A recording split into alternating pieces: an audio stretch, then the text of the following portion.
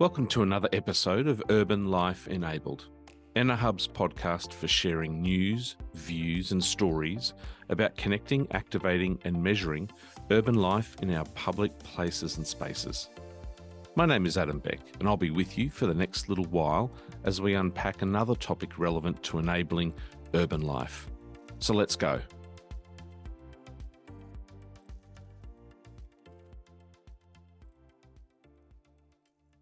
In this episode of the Urban Life Enabled podcast, I have a conversation with James Strutt, who's Director of Strategy at New South Wales Department of Planning and Environment in the homes, property and development space.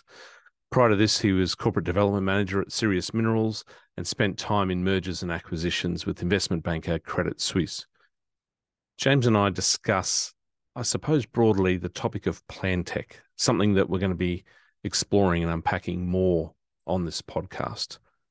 We hope you enjoy it. James, Right. Thanks so much for joining us on the Urban Life Enabled podcast. Delighted to have another government representative join us. You have been described by others to me of having a bit of a unique role in sort of the intersection of business and planning and digital and data. I am intrigued. I'd love to start by getting a quick overview of sort of what your day job is these days. And in particular, we're going to be touching on and referencing a platform and product known as Land IQ. If you could sort of give us an overview of that as well, that would be great. Thanks.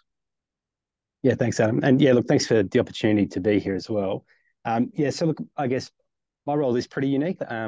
Originally I'm within the Department of Planning for New South Wales Government, and I've got a very much a whole of government role when it comes to working with the other sectors, whether that's health or transport or education, and looking at their portfolio of assets and understanding how do we optimize the use of that land or that property?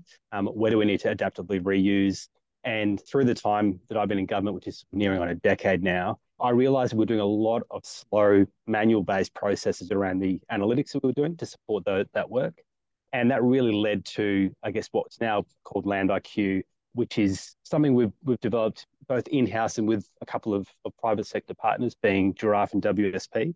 And really what that's trying to do is trying to take the smarts and data and analytics around looking at potential impacts of different changes in land use for government property and what might that mean? And not just from a financial perspective, but looking at social and economic and environmental factors as well. And so what I've, I guess, been able to do in my role is intersect that, I guess, working directly with parts of government, with then the data and the digital, and making sure those two have a feedback loop as well, so that one's informing the other as they evolve. It sort of sounds like smarter decision making, improving the process. These are all things that the concept of PlanTech talks about as well, where practitioners and policymakers can embrace as much as possible digital and data tools. Can you tell us a little bit about that idea of better decisions, faster decisions, and is there any sense of realizing that yet? How long has this been going for? So I think the short answer is yes. It is still quite young in terms of the tool itself, Land IQ. But maybe if we just take a step back and just think about how big the size of the prize here in New South Wales is. So I very much come from a New South Wales government land perspective. Land IQ actually does operate across any land ownership type, but the state government owns a portfolio about the size of Germany. It is a huge portfolio that's a bit under half the state. And, in my time, there's about as many different methodologies and approaches to looking at land use as there are people that are working across that side of the portfolio. And if you think about where that all ends up, it all funnels up to a common place, whether that's, you call that the government or treasury or whatever you want to call it. But someone is making those capital allocation decisions on, 100 plus different methodologies to essentially the same bit of work. So where I think the niche that Land IQ is filling is it's trying to provide a standardized way of picking up data and analyzing that data so that when it gets to that endpoint, you're able to really compare those apples with apples. And I think Land IQ has been online for about 18 months now, I'd say. Very much still a pilot version, but what we're starting to see is more and more agencies are starting to use it in their day-to-day workflows. I think the maturity curve probably has a little bit way to go in terms of the adoption of that, but we're already getting the feedback from Treasury and the likes of those people who are, I guess, at the decision-making end. They're starting to see some of that consistency coming through. And I think probably just the other point to make is oftentimes the time it takes to get to that decision, whether that's an agency doing that work in-house or going through multiple procurements and back and forth. We often talk about the planning system being, at the back end, and we need to make these decisions fast. We've got a DA, we've got a proposal in. But the bulk of the time actually takes place up front. When you're identifying an opportunity or an issue, you're looking at options, you're planning it out. And so where Land IQ is condensing that time frame is really that front end. And so you're able to get to the proposal process much, much quicker. And that's sort of where we're starting to see some of the benefits flow through. So in terms of capability of Land IQ, if I can just sort of unpack that a little bit, we have a platform, and correct me when and if I'm wrong here, but you've created sort of a platform, a single pane of glass, where predominantly at the moment you're bringing disparate data assets and disparate data sets together so that you can see a more fuller picture of what's been happening and possibly, unlocking some of those siloed data assets, historically. Would you describe that as the core function, or does it go beyond that? Are you activating data? Is there analytics assessment? Talk us through that.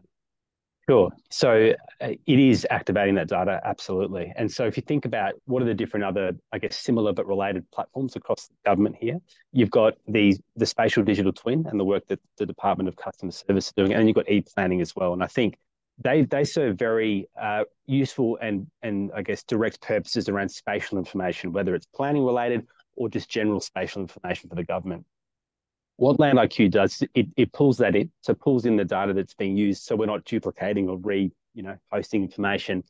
But then it does stuff with that data, which really, I guess, lowers the technical capability threshold for the average user to use. So you don't need to be a GIS specialist that's done a 4-year degree. You don't need to be a PhD in data science, whatever it might be. So the way it does that, I guess, we have a few different apps, we call them, within Land IQ. Just to make them familiar, I guess, with people that have phones and the like. But one of them is called Site Search. And this is probably the one that's being adopted the most across the sector at the moment. And think about it as we've crunched a whole lot of data against every single lot in the cadastre in the state, like a huge amount of data. So the use case for that could be, I'm education and I'm looking for a site for a school in this new catchment. I can very quickly look at all the different options and identify based on my school parameters, and it will give me rankings, it will weight it, it will show me the risks, and it all automates that process based on what I put in. The other side of that is understanding an area. So I could be looking at a precinct, I could be looking at a new transport corridor and looking at options. It will very quickly show the attributes of that land within those corridor, within that precinct. And so, I guess how that would have happened in the past is, someone that's on the service planning line or that side of the agency, they'll send a request off to either their GIS team or to a consultant. They get something back in, 6 to 8 weeks or whatever that time frame is. Right? The ability to be able to do that quickly on the spot and as when you need it, it really federates that capability across government. And not to say that we're trying to, replace jobs with the technicians, but it's, I guess, allowing them to spend their time on the high value stuff, right? And allowing some of this more optioneering or, blue sky thinking stuff to happen at every level across the sector. And I think that's really been an eye opener for us in terms of who we are targeting as the users of the tool. So it sounds like your pilot version, your early work so far, it's only been 18 months, which is pretty short period of time, seems to have focused around land use information and data. Is it safe to say that this platform, Land IQ, doesn't discriminate against data, and technically at any point in time, any moment now or in the future, you could certainly roll this out into sort of other, kind of thematic areas, above and beyond just land use data? Would that be a safe assumption? Yes, it would. And I think, if you think about it, it is fundamentally a spatial platform. And one of the things I always say to people when they ask me about my job is, everything has to happen somewhere, right? And now whether that's purely looking at it from a land use planning perspective, or we're getting actually a few use cases at the moment around climate risk and resilience. And again, that probably ties back to, in a way, to land use planning, because a lot of this stuff does. But absolutely, the user base isn't just about the planners. It isn't just about the property people. There's very much an environmental user base that we have at the moment. Treasury are very keen on it from a risk perspective around that, Mm. around climate risk and the like. So absolutely. But again, it's all spatial. It all relates to spatial related information. It's just depending on the user, we're getting a very broad range of use cases coming through. James, I'm sitting here in Brisbane chatting to you, and Southeast Queensland is currently going through a regional plan refresh. The state government is doing that. And with my sort of planner hat on, I'm trying to work out how more broadly outside of sort of the New South Wales government and the various teams you're working with, how would something like this, intersect with those broader regional planning processes? I mean, New South Wales has, in the last decade, spent a lot of sweat equity in creating regional plans and 3 city plans, and there's been a lot of planning going on. I can certainly see land assets, building assets, portfolio management. You're describing a very powerful tool for some really core use cases. Does the idea of regional planning possibly change in the future as we see more tools like this come to market, whether it be with the public sector or private sector? Can you share Mm. any crystal ball sort of glimpses that you've had, during your time in sort of creating this? Yeah, so I've got probably a couple of points I'll respond to on that one. The first is, I guess the tool itself specifically. We've really set it up at the moment to be, I guess, operating at quite a granular level. So if you think about whether it's an individual lot, property, precinct, that's sort of the scale that it's currently working on. We've actually got a roadmap at the moment, and probably number one or two is moving that from, I guess, that lot level or site level, and moving it up to more LGA region and being able to make it more of a macro-based analytical tool. Now, obviously, the challenges with that is being an online platform. Performance is something that has to be taken into account in terms of how much data is being crunched. And so there's an element there of simplifying it so that it works at that scale. But we're hearing it from so many people. It's at the top of the list for us at the moment around how do you simplify it enough so that it's fast, but have it still produce results that are meaningful. And so that's the first point. I think the second point is, you said you're in Brisbane. It's great to hear. I'm a Brisbane boy originally. But I think one of the things that we're really exploring at the moment with our partners, WSP and Giraffe, is, really this is something that could be replicated across other jurisdictions. And we want to get it right in New South Wales. We want to iron out the kinks, make sure that it works, make sure we've got all the security appropriately addressed as well. But, this is absolutely something that we could put across the rest of Australia, if not broader. And we have already had some initial conversations and inquiries with Queensland and Victorian stakeholders, WA even, and there's actually been some internationals that have seen some of the media and have reached out of interest. So I guess not yet, but we absolutely see there's benefit in this tool being applied with other data sets from other jurisdictions being plugged into it as well. Yeah, okay. That's quite exciting to hear. And no doubt we'll keep a watching brief on that. I just want to pick up the topic of data. What's the plan? Where's your headspace with respect to privately held data assets? And does the private sector come to the table at all? Maybe share your musings around sort of blending public and private sector data assets together. Yeah, I think the obviously one that comes to mind for me is some of the telco data. And I think from a planning perspective, some of that mobility information is a bit of a holy grail for government. I think that there's absolutely some private sector opportunities here. I think, speaking probably personally, I should say, maybe not the department, but I absolutely sort of don't see this as being some sort of a huge profit generating tool for the government. I mean, if it's something that can cover its costs and it can continue to develop in that respect, that's great. But just sort of want to put that out there. We're not going into this with a full on commercial mindset to Mm. maximize. We're government. We're not a private sector entity. In saying that, I think where it makes sense for us to partner with a data provider could be like a Telstra or someone else that has information like that, 100%, because what this enables is it's effectively a gateway for those providers to distribute their access to a whole bunch of other users. And if I think about within the Land IQ at the moment, we currently have Aerometrics providing the high resolution spatial data that's in the platform. That's done on a subscription basis. So in my mind, it's a very similar approach where you're plugging in another data set. We can work out the commercials, sort of independently, but from a user's perspective, they don't need to see that. They get the product for a license cost, and it includes these features in it too. So I think there's probably an element of security that needs to. I mean, I know I keep saying that word, but it is something that's very front of mind, because we have a trial at the moment with some of the Western Sydney councils in Land IQ, and most of the data we have is open data, but there is some data in there at the moment that is state government only, and so we've had to make sure that that's all cleared away before we made that available. I guess it would be a similar thing for any other user group that came in. Yeah. Yeah, absolutely. I suppose, the summary there is technically, yeah, again, that the platform doesn't discriminate of public or private sector assets, which is good. Just on, you mentioned local government, James. We often like to, well, from a theoretical perspective, we like to sort of say things like data is a great glue that can bring people together and we can exchange and work on problems. Can you share maybe a few little nuggets around the experience in the human part of this, planners and engineers and others within government who are, using the platform?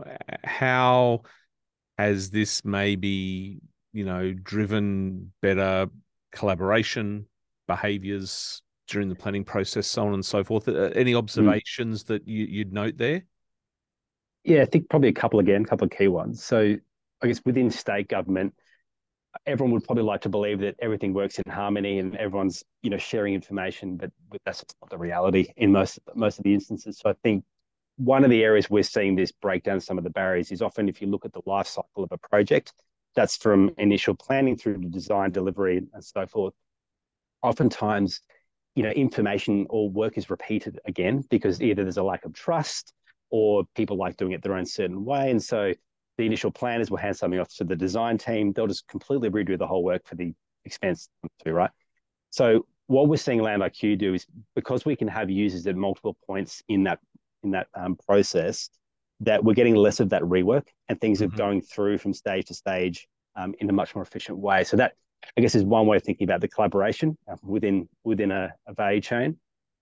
The other is with the councils, and what's really been interesting to me is to see how something like Land IQ or any tool for that matter, where you've got multiple councils, multiple levels of government in it, is you can really break down those artificial boundaries, those LGA boundaries, where in the past one council might have looked at their own boundary and said, look, we're going to do planning for this area, and the neighbouring council might do a similar exercise, and you end up where the roads don't align at the boundary. Just to use a real example that has happened recently.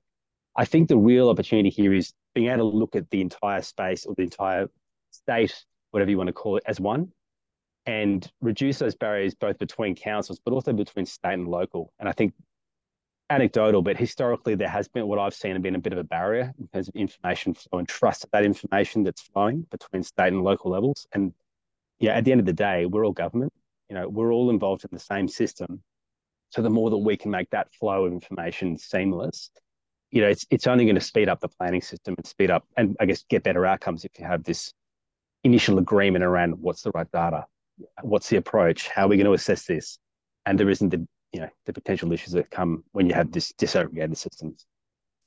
James, last question. I often think that scale and replication and acceleration are attributes of something really sticking and being successful.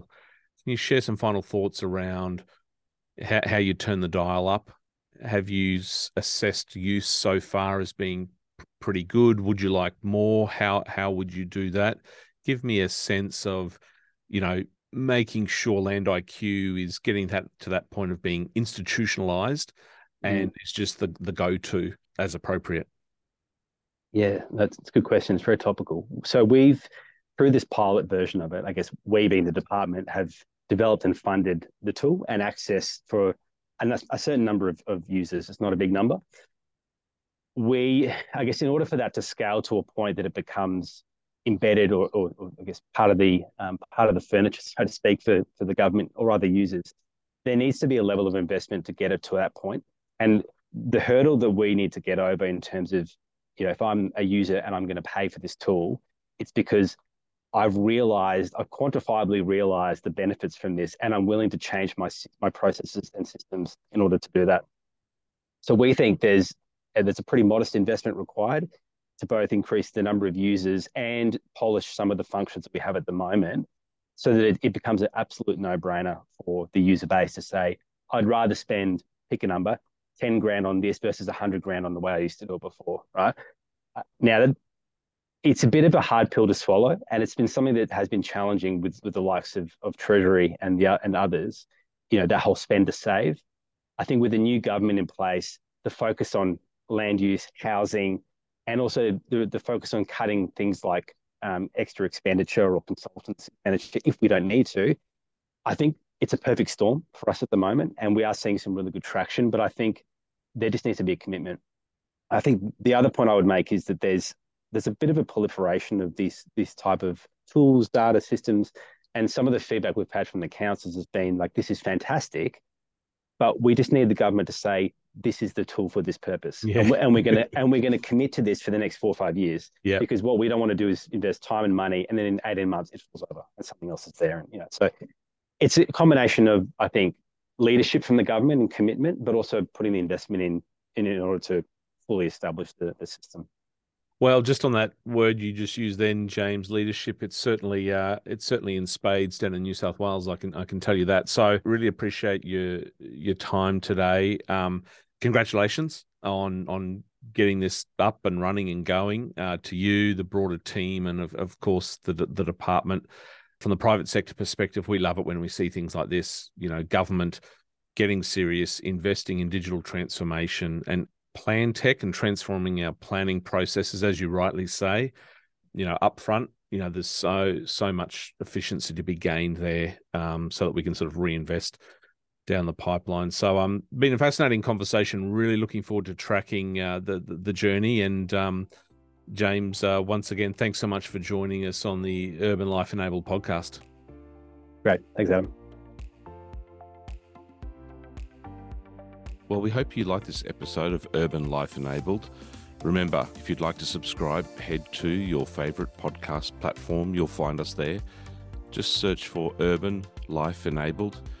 You can also head along to our website to listen to all of our episodes and also find out more information about Life Enabled. Just head to the website lifeenabled.com. There's a hyphen between life and enabled. Thanks for joining us.